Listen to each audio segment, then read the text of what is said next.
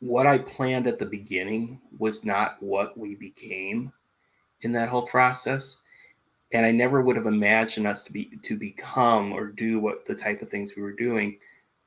But as I look at the end of it, I go, wow, there was some amazing stuff. There was some good stuff that happened here, some positive ways to sow shalom in a community. And I sometimes, my Facebook post or profile, I think I still have it on there, where I call myself an accidental humanitarian, because I did not, our focus became working with people experiencing homelessness, but that was not what we were thinking we would do for the beginning. I was doing like alpha groups, trying to get millennials involved in discussion groups, house churches, things like that. And we had some people that connected with us early on in those ways, but there was a point where we started to develop our identity, and it became more about serving other people. And that's where we came up with the name Diakonos Community, because taking the Greek word for those who serve others, diakonos, that we became a community of people who serve others.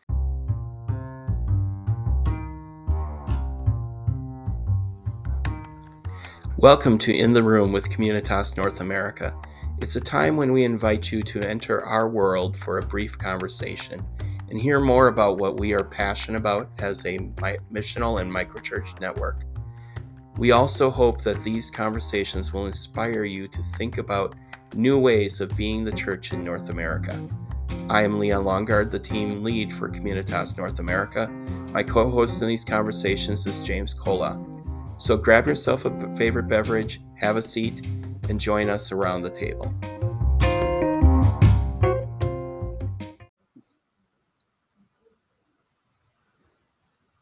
Hey guys, welcome to In the Room with Communitas. We hope that these events serve to kind of give a picture of who we are and what we're about at Communitas North America.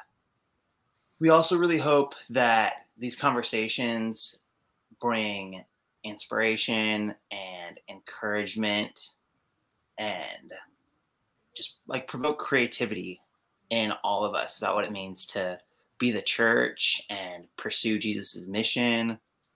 I'm James, and you guys know our guest today. It's Leon. Yes, it is. It's the funny part here. Yeah, it's kind of shifting roles a bit. We're still gonna format it like we normally do, where I'll ask a couple questions and then Leon will ask a couple questions, but he'll just be asking himself questions. It'll get well. We didn't talk about that part. No, I was. Oh, this is gonna be fun. This is gonna be fun. But Leon, I know we did this a little bit early on, but would you just share a little bit of your story with us? Yeah. I think that, back when we first did the first episode, we kind of both did a little bit of an introduction for ourselves and kind of the work we were doing, or our connections with Communitas, how we got involved. But with this episode, I think because we were wanting to kind of focus more on what we talked about 2 weeks ago, the practice and maturing, and how did that practically work out with the community we were leading in Indianapolis. And so kind of put a little bit more detail, a little bit more meat to the story. And, when I think a lot about what became what we call Diakonos Community in Indianapolis, there's a quote, and I believe actually Dudley Callison, our former president, had posted it once on a Facebook group for staff with Communitas, and it was something Seth Godin had posted, basically that 10-year plans are absurd, that you make you need to really just make a 10-year commitment and kind of just see what kind of an impact you can have. And, I think about that now, and I think about when we first moved to central Indiana, because we're not originally from there. We in total spent 14 years in central Indiana, 12 of those in Indianapolis. And, when I think back to it, I always think, what I planned at the beginning was not what we became in that whole process. And I never would have imagined us to become or do what the type of things we were doing. But as I look at the end of it, I go, wow, there was some amazing stuff. There was some good stuff that happened here, some positive ways to sow shalom in a community.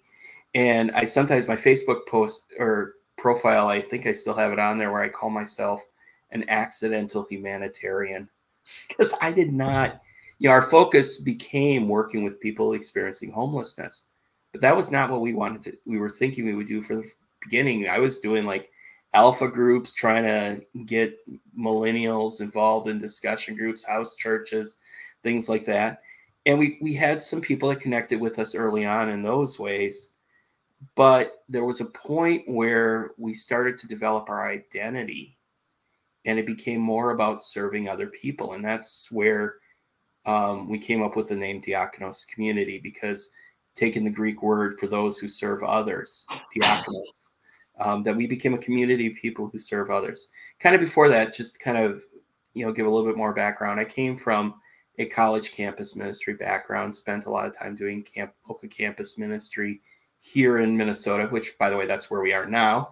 And then also working for a regional or an area office in Indiana when we first were down there. And it was after that that we began to transition into what became Diakonos, and really the transition that brought us to Communitas eventually. But we had tried missional things before. Here, when we were living in Minneapolis before Indianapolis, I'd helped a friend try to start a missional church. And we brought in a group of people. It was all trying to work with people who were used to a prevailing model church. And I think we weren't really clear how we do this. And we struggled to ever really successfully complete it. And that never really took off. But then as circumstances progressed, that's when we started to try something a little different in Indianapolis. And lo and behold, in that process, I discover Communitas, and I begin to discover a language that kind of helps describe what we were trying to do, and it helped create a better sense of how we go about being the church in a community, and how we just look at how do we focus on mission first, and programs, and our strategy second, and things like that. And so, we started to gather together a group of people. Before we ever got involved with homelessness, we were, the local high school was trying to start a food pantry, and I was part-time, an instructional assistant there, and I was going to work with the special education department, but they were going through budget struggles and not able to find not able to fund it at the time. But they had a bunch of food that they had collected in this food pantry they were going to have. And so I was like, well, hey, maybe I can get a few people from our group to come and help, and we can get it set up. And there was a church we based out of, and some of the people from there helped out as well. And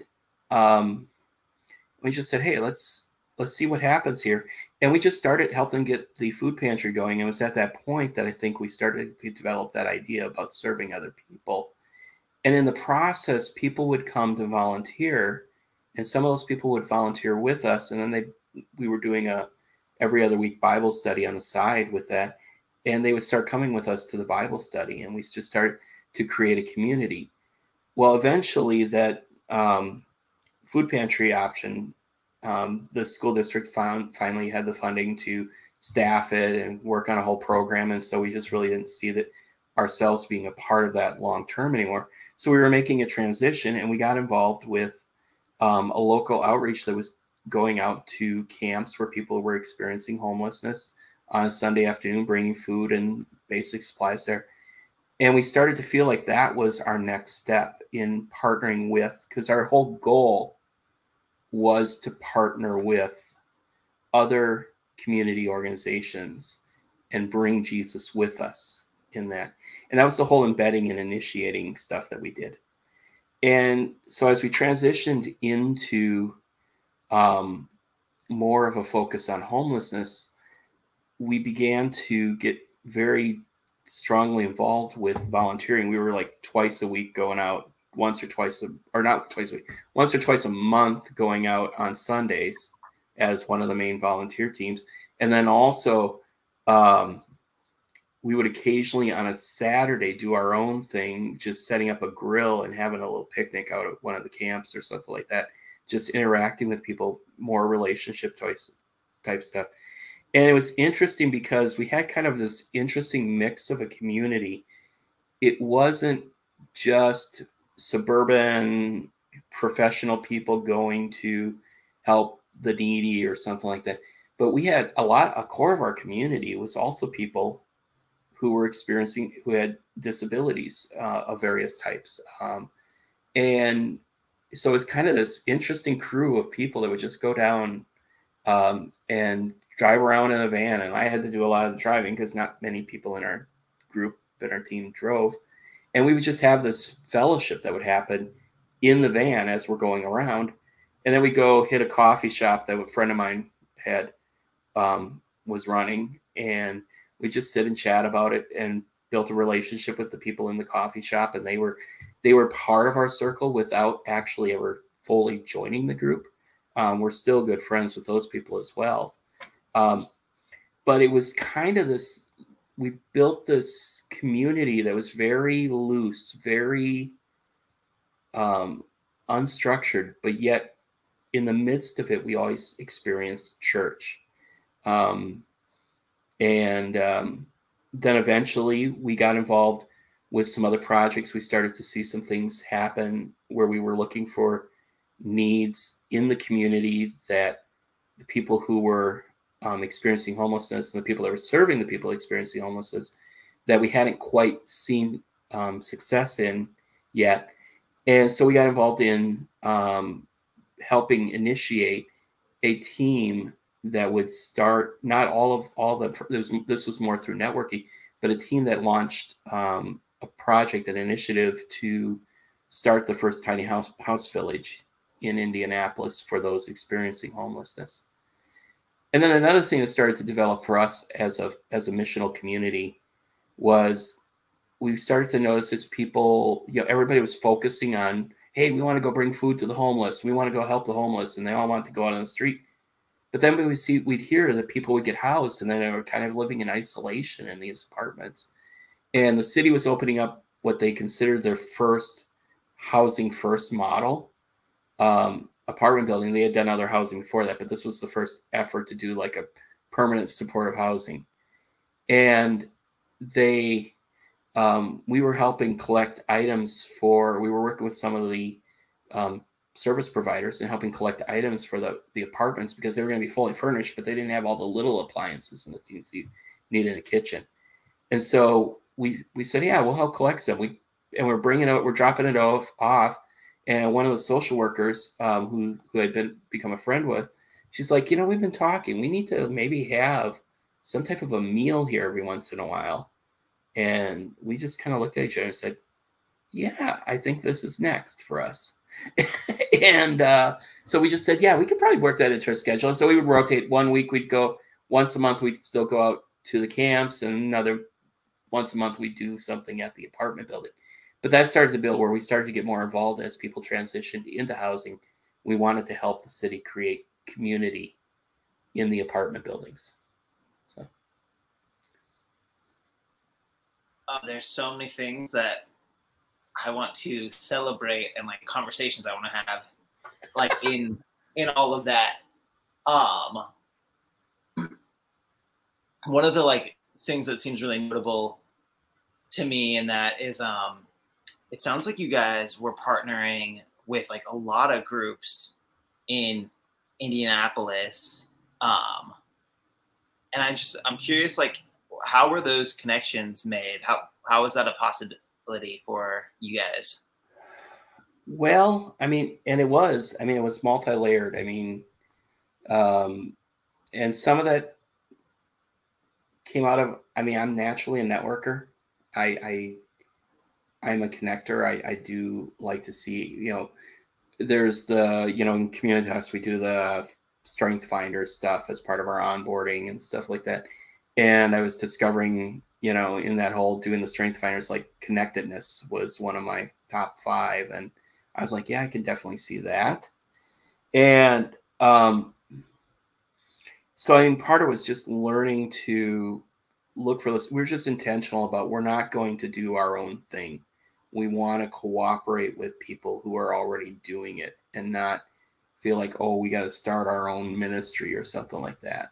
I think a lot of times when churches approach the idea of, oh, well, we're going to start helping, refugees, or we're going to start helping the homeless, or we're going to start helping, people that are in poverty or whatever. They're like, so we need to start a program where they come to our building to get help. And we were just committed to the idea that no, we need to work with other people to see how we can create shalom together with those in the city that we can partner with. And in Jeremiah, everybody likes to quote Jeremiah 29:11. I got plans for you to prosper you and all that stuff. And they forget the context of it, that Jeremiah is writing this letter to the exiles in Babylon. And he's saying, be a part of the community. You're going to be there for a while. So get in, just, be followers of Yahweh. Don't get into their idolatry, but look at how you can bless the city.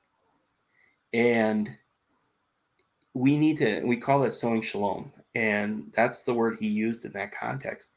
And we really committed to that. And I think that's critical because so often, a lot of times, in fact, when we first got involved with issues related to homelessness, there was a lot of divisiveness going on between the city and the faith-based groups and the professional service outreach people, the social workers. And there was a lot of distrust happening. A lot of that revolved around one particular camp that was closed at that time. And as I was watching this and seeing all this fighting back and forth, I was like, we all need to just kind of humble ourselves a little bit and learn to work with each other and find what our common values are. What can we agree on? We may not agree on everything, but there's got to be things that we can agree on and we can work together with.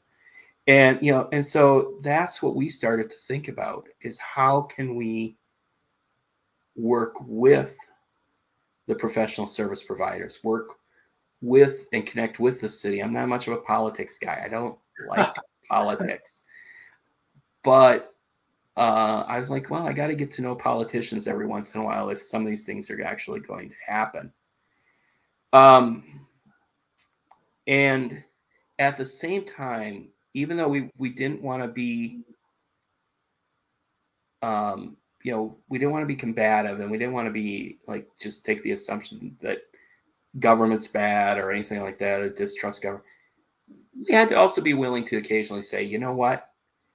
I think that you're not doing things right here. And I think when injustice happens, you have to be willing to still say something. Yeah.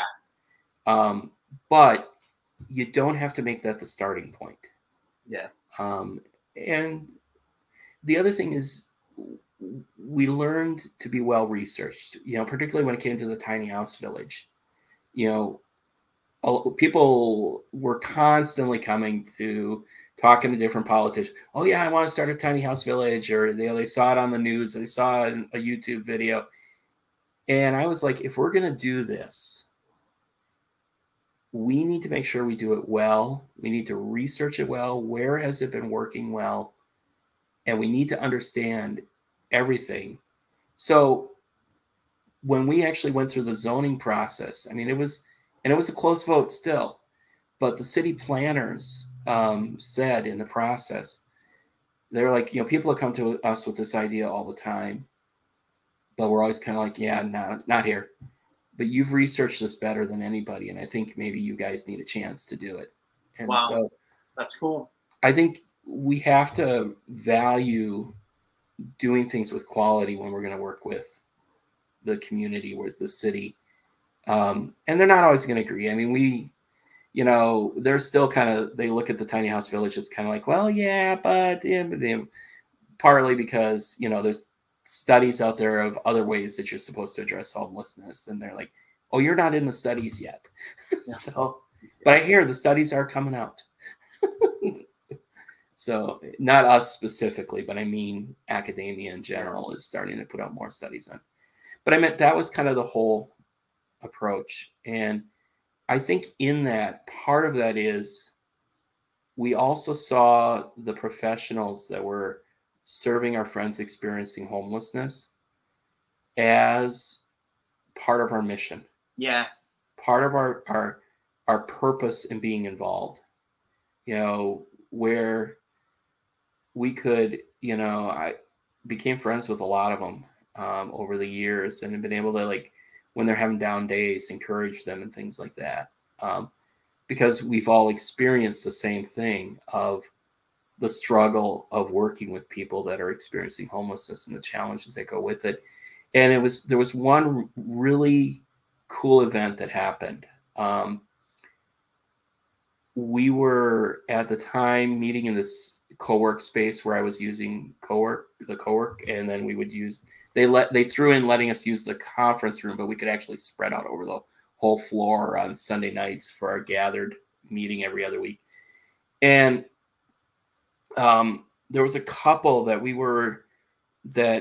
had really gotten to know really well that was living in one of the camps, actually right across the street from where the co-work space was when that opened up. And they, everybody got to know them. They were part of, a lot of us really cared about them a lot. They went along with one other guy. One other guy had been in their camp, had been hit by a car, won a lawsuit, got an insurance settlement. So he bought a van and they headed down to Florida. They're like, we're not doing another winter here. And so they moved to Florida, and they're camping out in Jacksonville. And that was the spring, that following spring, summer was when Hurricane Irma came through. And they were one of the 5 victims. The two of them were two of the 5 victims in Jacksonville. They were found in their tent. They had drowned. The other guy had left the camp, but they hadn't. And when we had the memorial for them, it was just one of those things where we knew that this was one of those deaths where it really was hitting everybody hard. Everybody was, the word began to spread. I got the phone call from the guy that they went down with. And so we're like, we need to call people together. And we just had a memorial time that we facilitated for it. Had about 25 people in the room. People that would typically not sit down in a room with each other. All in a circle. Social workers, faith-based outreach leaders, people that were actually still experiencing homelessness or just transitioned out of homelessness, all sitting in a circle, sharing their memories. And we were able to facilitate a memorial with, sharing just the hope we have in Jesus. And it was just one of those special moments where you bring people together, and as you're committed to sowing shalom, you just don't know who you're going to connect with and how you can even connect people to each other. So I think that's something that is easy to miss in serving, is like how it becomes relational, like not only with the people whose needs you're seeking to meet, but with the people that you're doing that alongside. Those just like really meaningful bonds are formed in that space. I also just think for called to imitate Jesus being a servant, what a cool way to do that, to like find the beautiful things that other people are doing and figure out how we can serve in the midst of what they're doing. Just really, it's cool. Yeah, It is. I think we have to affirm what people um, are, that we share a commonality with, we share a common humanity with. You know, kind of on that front, you know, the Circle City Village, the tiny house village that we're working on, people are always asking, are you guys faith-based and all that? Because there's people involved in churches. We're building on the property of church that's owned by a church. And we're always like, no, we're faith-friendly, but we're not faith-based. And we actually, I mean, the diversity of experiences of the people on that board and on that team. I mean, we have people who would probably say they're not connected with any church. They're nuns in some way. We were having a team building event, and one of the team members was like, yeah, I'm kind of unique here. I'm a Buddhist. And I was like, I never knew what her background was before that, but I'm like, whatever. It's like, we just realized there's that commonality that we share, all being created in the image of God. And that if we start to focus on that more, we can bring the beauty of Jesus into the relationship without, actually kind of interesting. I just read posted this a couple of days ago, but I'm reading a devotional on social justice by Stephen Matson. And there's one of them recently where he talked about, all the things when you try to just bring people together and you don't put the expectations on people. You don't put the strings on. And some people are kind of like, one friend and I kind of dialogued about it a little bit afterwards, because that last phrase is, without the expectation of conversion. Oh, we're supposed to share the gospel. But we don't have to put the strings on it. Yeah. We don't have to put that, hey, I'm going to help you out, or I'm going to work with you on this, but you got to let me tell you about Jesus type of thing. So, I think that's an issue that, like, I hear a lot of young people being uncomfortable with right now. Is like, oh, are those people like just doing that to like sell people on their God? I've had a lot of, like, as I talk about like the missional church, I've had a lot of Christians like give me that pushback. And I think when we have a desire, I mean, it goes back to the Jeremiah passage that you're talking about. We have a desire to seek the welfare of the people around us that just comes from a recognition of their value. Yeah, we hope that they fall in love with Jesus because we know how good that is. Right. We also appreciate the value of them just experiencing the comfort of a home or the goodness of friendship, and it's just valuable to recognize that those things are important without any other agenda. Yeah. One of the other things I think really worth celebrating in your story, it sounds like Diakonos had a lot of economic diversity within the community, which is so cool. I think that's something that I really desire to see in the church that I belong to right now. And I'm excited when I do see it. It's like, oh, this isn't just a bunch of upper middle class us people. But I also recognize, I'm sure there were challenges to that. How did you contextualize like Diakonos in a way that helped everyone belong? And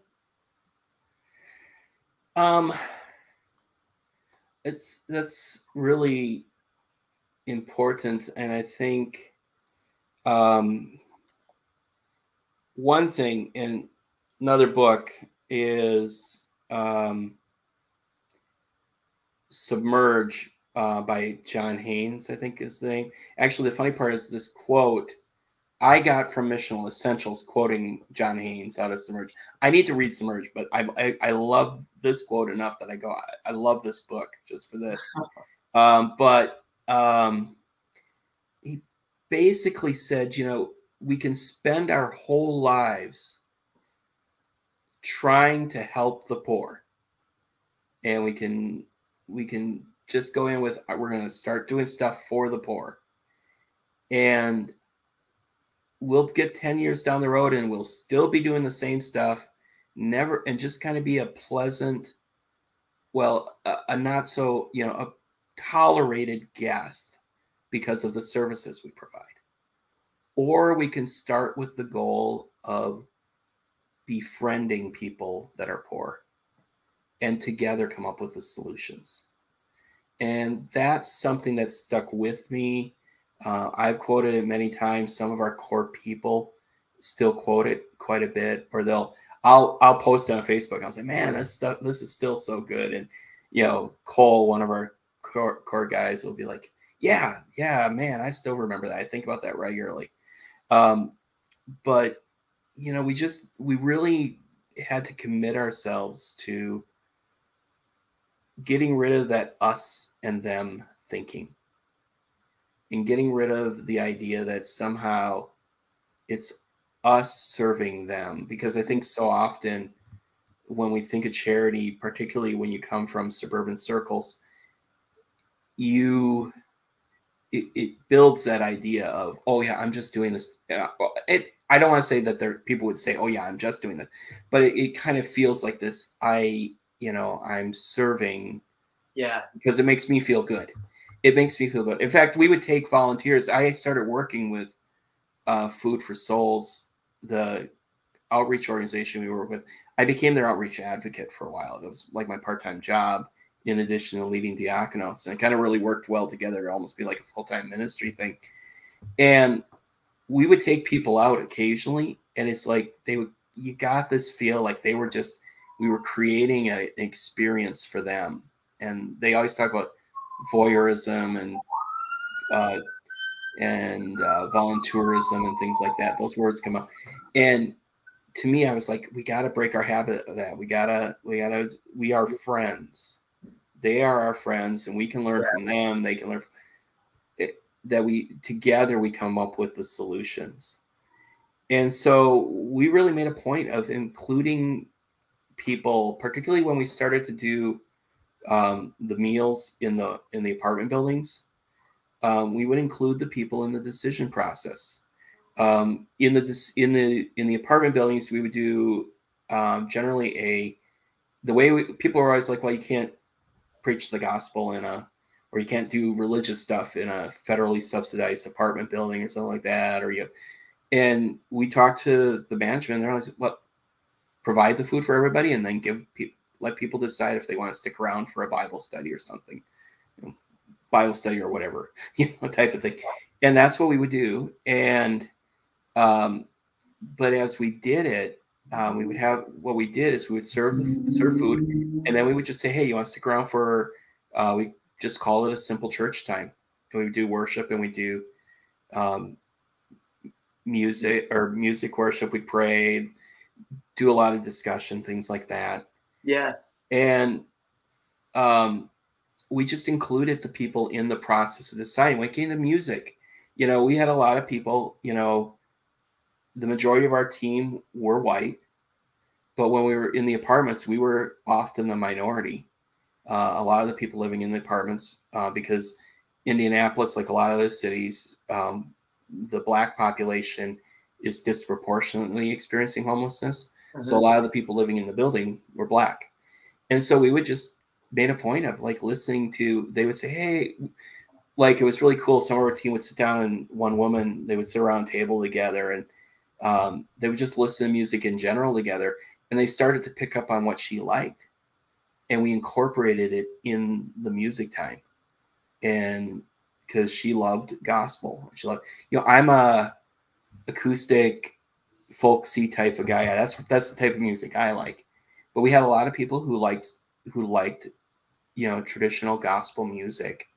And I'm like, you know what? We're going to incorporate that into our worship. And we included them in the process of deciding it. We treated everybody as equals. Everybody had a role in contributing.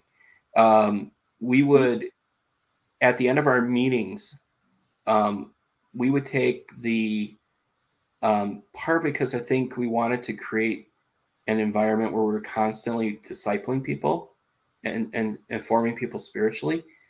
Um, I did not grow up in a liturgical background, but we made it part of our liturgy that we quoted a faith statement at the end.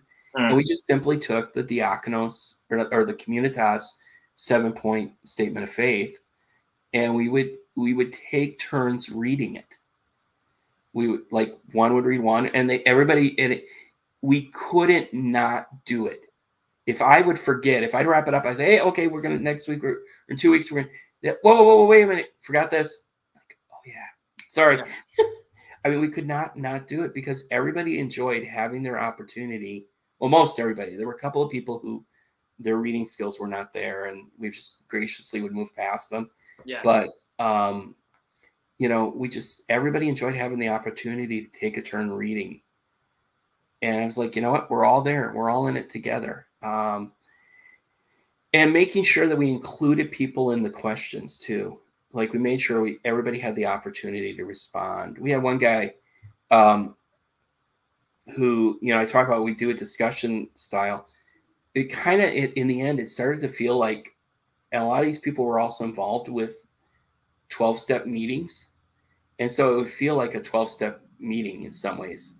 I mean, to them, it just felt normal, like to sit around in a circle and talk about life, talk about a short teaching. And this one guy in particular at one of our buildings, and he would come to our house and he'd join us for house church at our house or different locations where we were meeting at times. Became one of our regulars towards the end. Rodney was his name. And it was just a valuable friendship to have with him. And Tina once joked, he said, because he was like there faithfully, he would always help us set up. He would help us cook food, help involved in the cooking of the food, always making sure everybody's signing in the sign-in book, things like that. And we're like, Rodney is like the best deacon we got here. But then he would, or sharing, or was coming prayer at the time, he would like ask if he could have permission to pray or what. He'd say, hey, can I do pray now? And he would start it pretty much like when you introduce yourself at a 12-step meeting. It was like, hello, I'm Rodney, and I'm here just to share about Jesus and celebrate my Jesus. And I'm going to pray about that. And it created this environment where everybody felt like they had a role. Yeah. And they were important. One woman, Joyce, her thing was she would fold the napkins and hand it out to everybody. She'd like make sure everybody had a napkin. And we were always, it's like, that's your part, things like that. So it's like we just made a point of including everybody and not saying, hey, we're the ones serving you. When we serve the meal, we made a point of, I mean, COVID hit, we had to change it for, but we would put the food out and people could serve themselves. And we just sat around a table together and ate together. Yeah. We also, people would start to say, hey, I want to bring something. And we like, go for it. And it was some great food that we got to eat. One time, okay, so now I'm a pescatarian. I only eat fish. And this was after I kind of shifted. And this one woman was like, oh, I just made some greens. You got to have my collard greens. I'm like, okay, I will. But don't you have bacon in it? Yeah, but that doesn't mix. And so I was like, okay, I'm going to have some. And I was like picking the bacon out, but I'm thinking in the back of my head, I know the grease is in it. And I got about halfway through it and my stomach was kind of like, but I'm like, you know what? I'm going to enjoy these collard greens. And it was just a sense of everybody could be a part, anybody could contribute. Yeah. And we're not here to serve you. We are here to be together and to fellowship together. Yeah. Oh, I think that's really valuable. Just like I think one particularly with the population living on the streets, when we're able to like treat them with the humanity that they ought to be treated with, it's very powerful.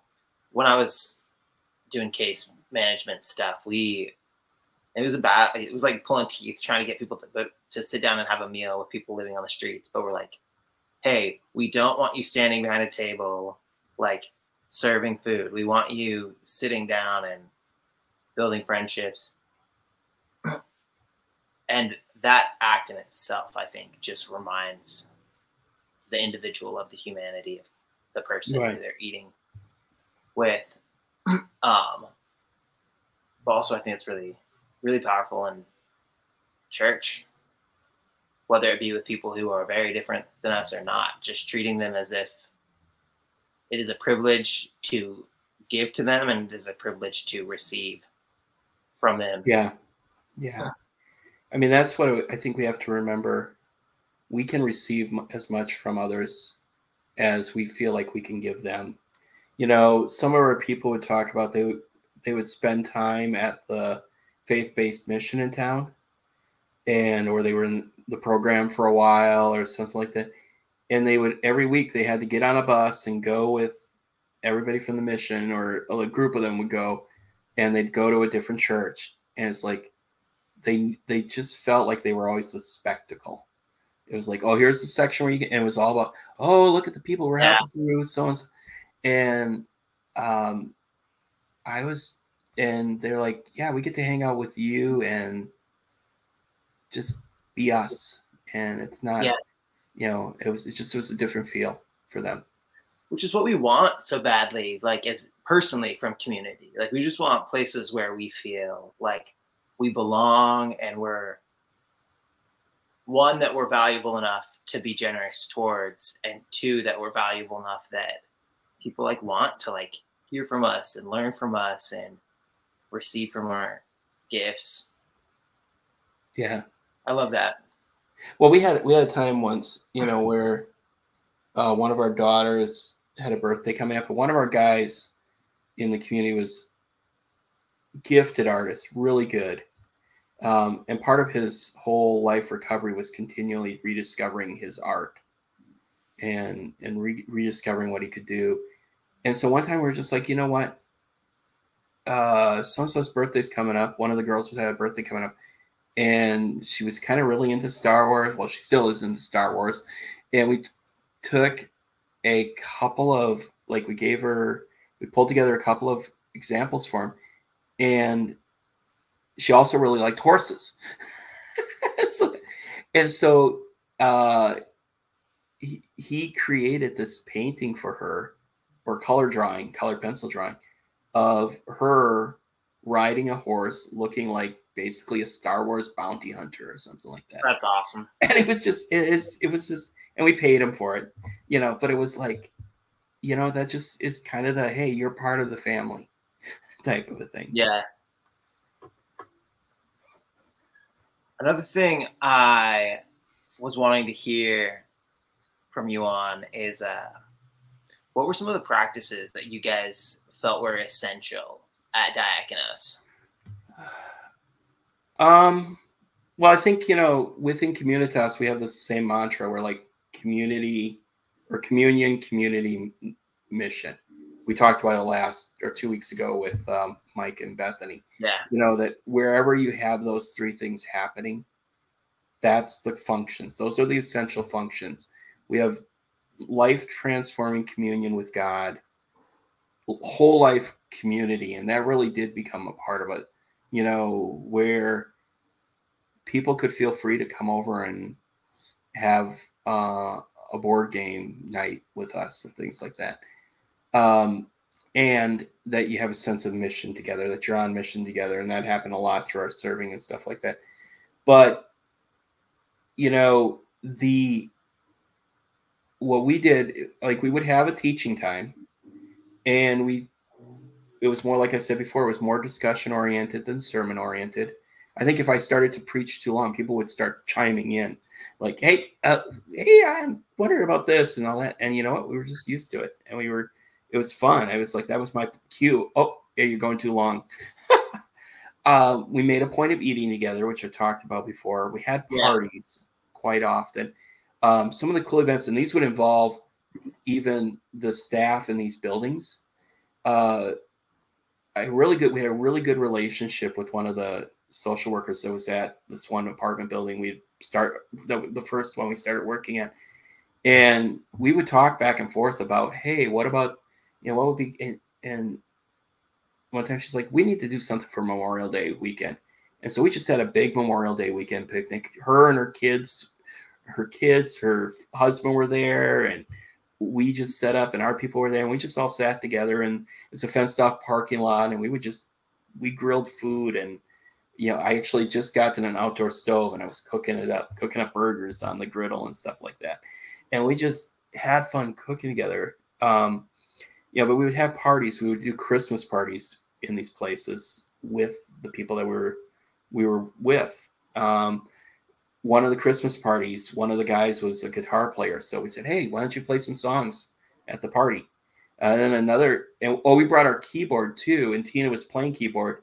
And then one of the guys in the building who's like, man, I love to sing. Can I join you?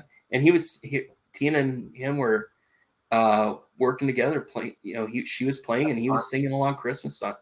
So we just kind of, and we would do music worship. And we've talked about that, how we brought that together. We always had that statement of faith in there.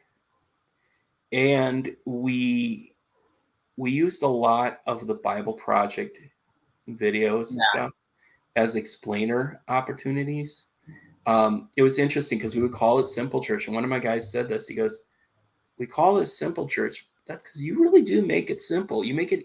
We didn't dumb it down. I mean, we would talk about some pretty challenging stuff. Yeah.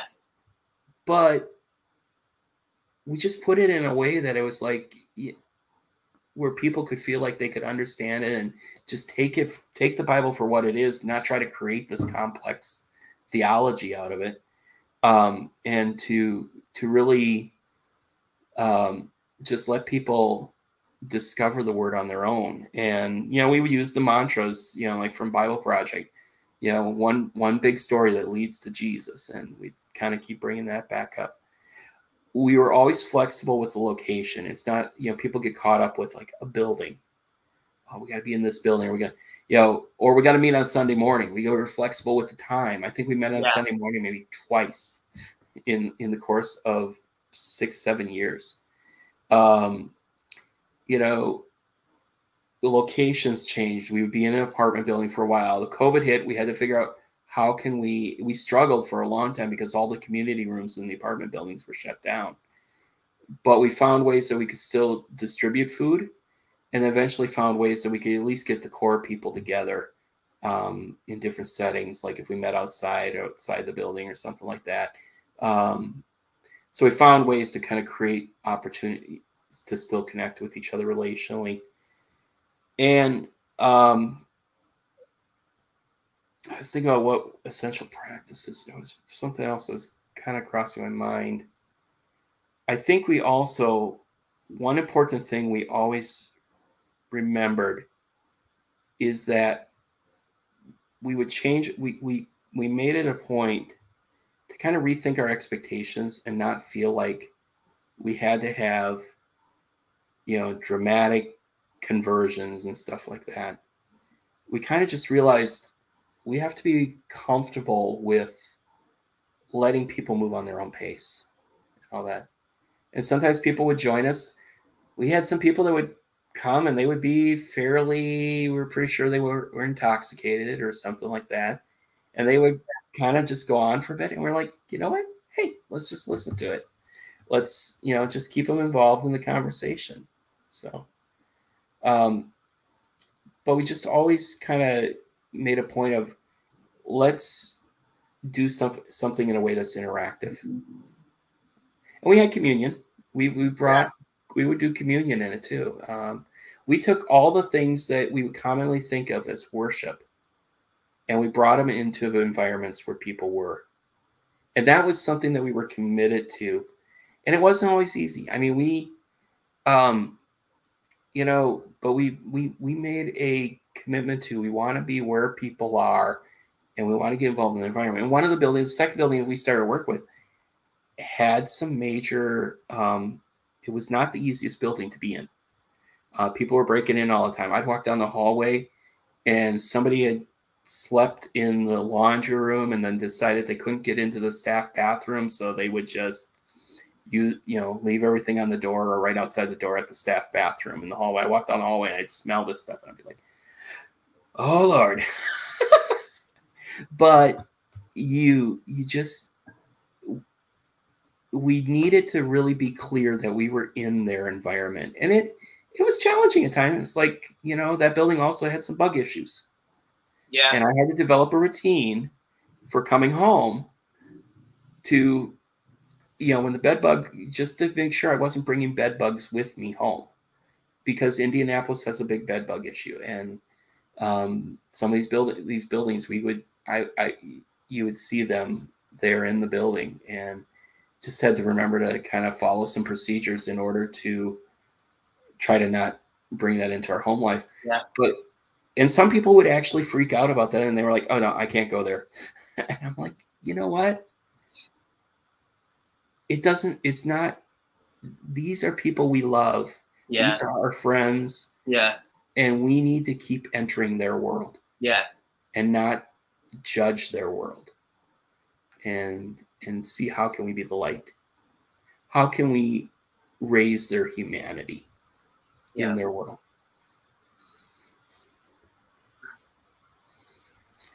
I think I want to apply the term like servanthood very broadly. Like, the things I do for the people who are just like me are often servanthood, the same as the things I do for people who are very different than me. But we just need to,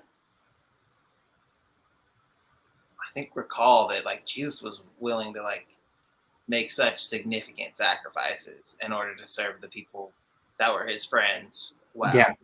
Yeah. The poop off of people's feet.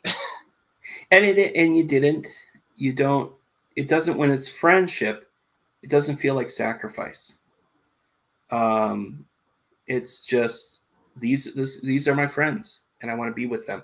One other thing we did regularly is we put retreats into our cycle. Oh yeah. And we would try to, a lot of times this worked better with like a day retreat, because it was hard to have people from our apartment buildings coming out and staying overnight. Sometimes we did have that happen. But to get people out from the city and out from a lot of these apartment buildings, there's concrete everywhere. And to get people out into the country was just a refreshing and relaxing thing for them. And there was one that was really, I thought, like, we really hit it well. And that actually was an overnight retreat. We had people, like I said, we got people that were dealing with developmental disabilities. We had people that were transitioning out of homelessness, people that were dealing with addiction issues and recovery from addiction. We had people that lived in, suburban parts of Indianapolis. And we came together for this retreat at this one state park, had cabins that people, I think we had like 3 cabins. We were all kind of splitting between people. And we actually got it with me. We read In the Name of Jesus by Henry Nouwen. And as I thought about that moment of that retreat, we were talking about the life of Henry Nouwen and how he laid aside all his academic credentials to live among people that were experiencing severe disabilities and to work among people experiencing severe disabilities. I'm like, and we're practically living it right now because we're all friends with each other. We all, care about each other. And that was how we, we just made that an important part of how do we create relationships of equals. And and we would see people come in who wanted to be a part of that, who typically that would not be their circle. But, one guy who became part of our core, really one of our core leaders, him and I were working together as instructional assistants at the local high school. And we were going down, this was before I was working for Food for Souls, but we went down to clean up a camp. And he decided he wanted to volunteer with me. And then he started coming along and serving meals with us. And then I said, yeah, hey, we're doing this whole Bible study thing. He goes, I haven't been in a church in a while, but I like the people that are, what the people that are in this group do, and I want to be a part of it. Yeah. And he became one of our core members. That's awesome. And really, I mean, still a good friend. And one of those guys that could come around and play, Jackbox games at our house on the TV some nights. We always made sure he was one of the people we had to make sure we connected with before we moved out of Indianapolis. So. Ooh, I know we were running low on time, but there's one more question in here that can we try to get to it? Sure, let's go for it. All right. I would guess a lot of people will listen to this and be very excited about the success you had leading a community to be very missional. But I also know that it's just challenging to accomplish that, whatever language you want to use. Yeah. How did you do it? How did you guide a faith community to live missionally? Well, I think,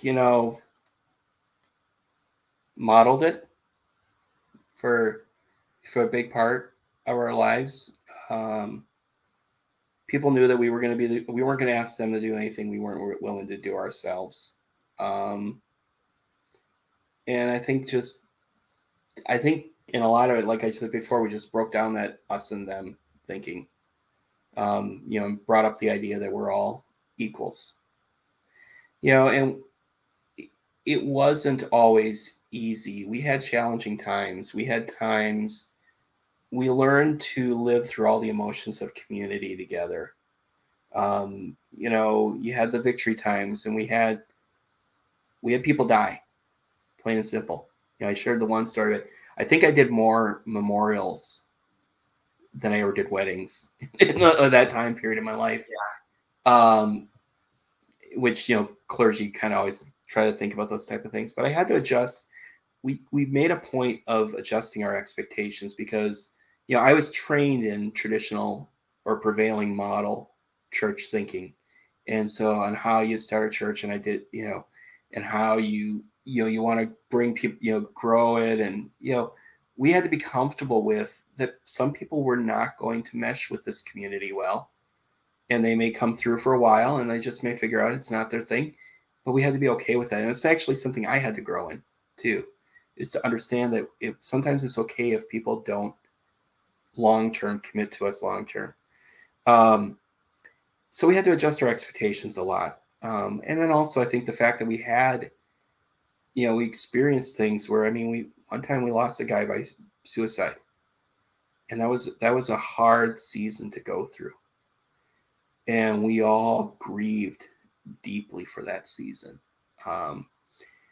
In fact, our oldest daughter came to me at that time, and she was like, Dad, we have these people that become a part of our life. They're in our house, and then they die. And that's hard sometimes. And you just have to learn how to talk about grief and things like that in those seasons.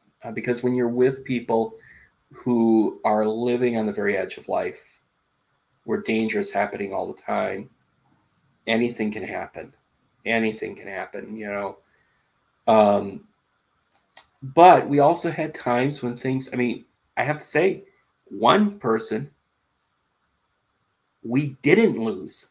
And it's like a miracle every time, because there were at least three times he was on his way to, and one time a branch broke. One time he managed to call the ambulance just in time to get him into the hospital, and because he had a second thought. But so many times we could have lost that person. Yeah.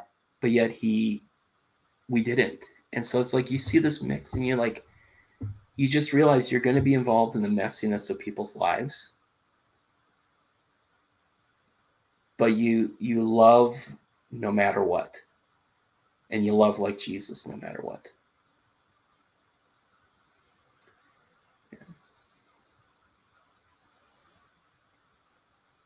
Oh, I really enjoyed this conversation.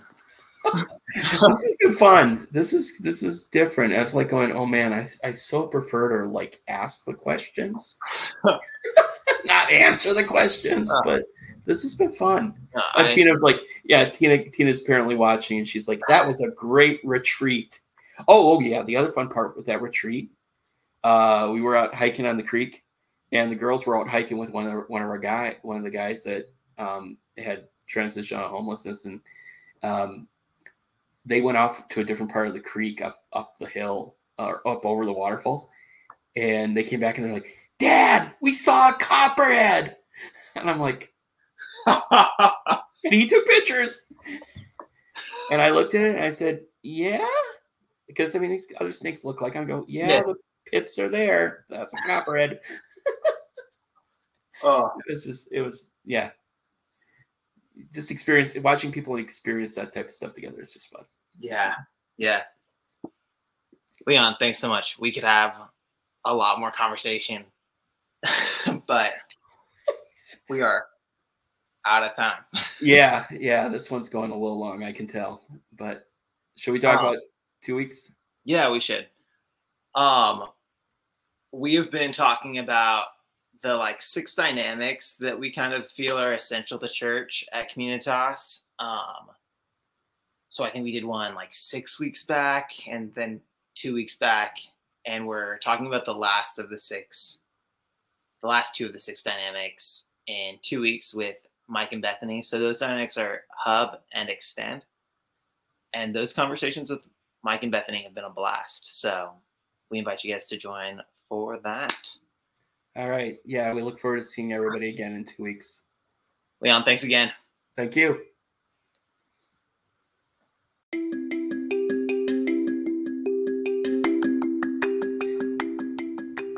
Thank you for joining us for In the Room with Communitas North America.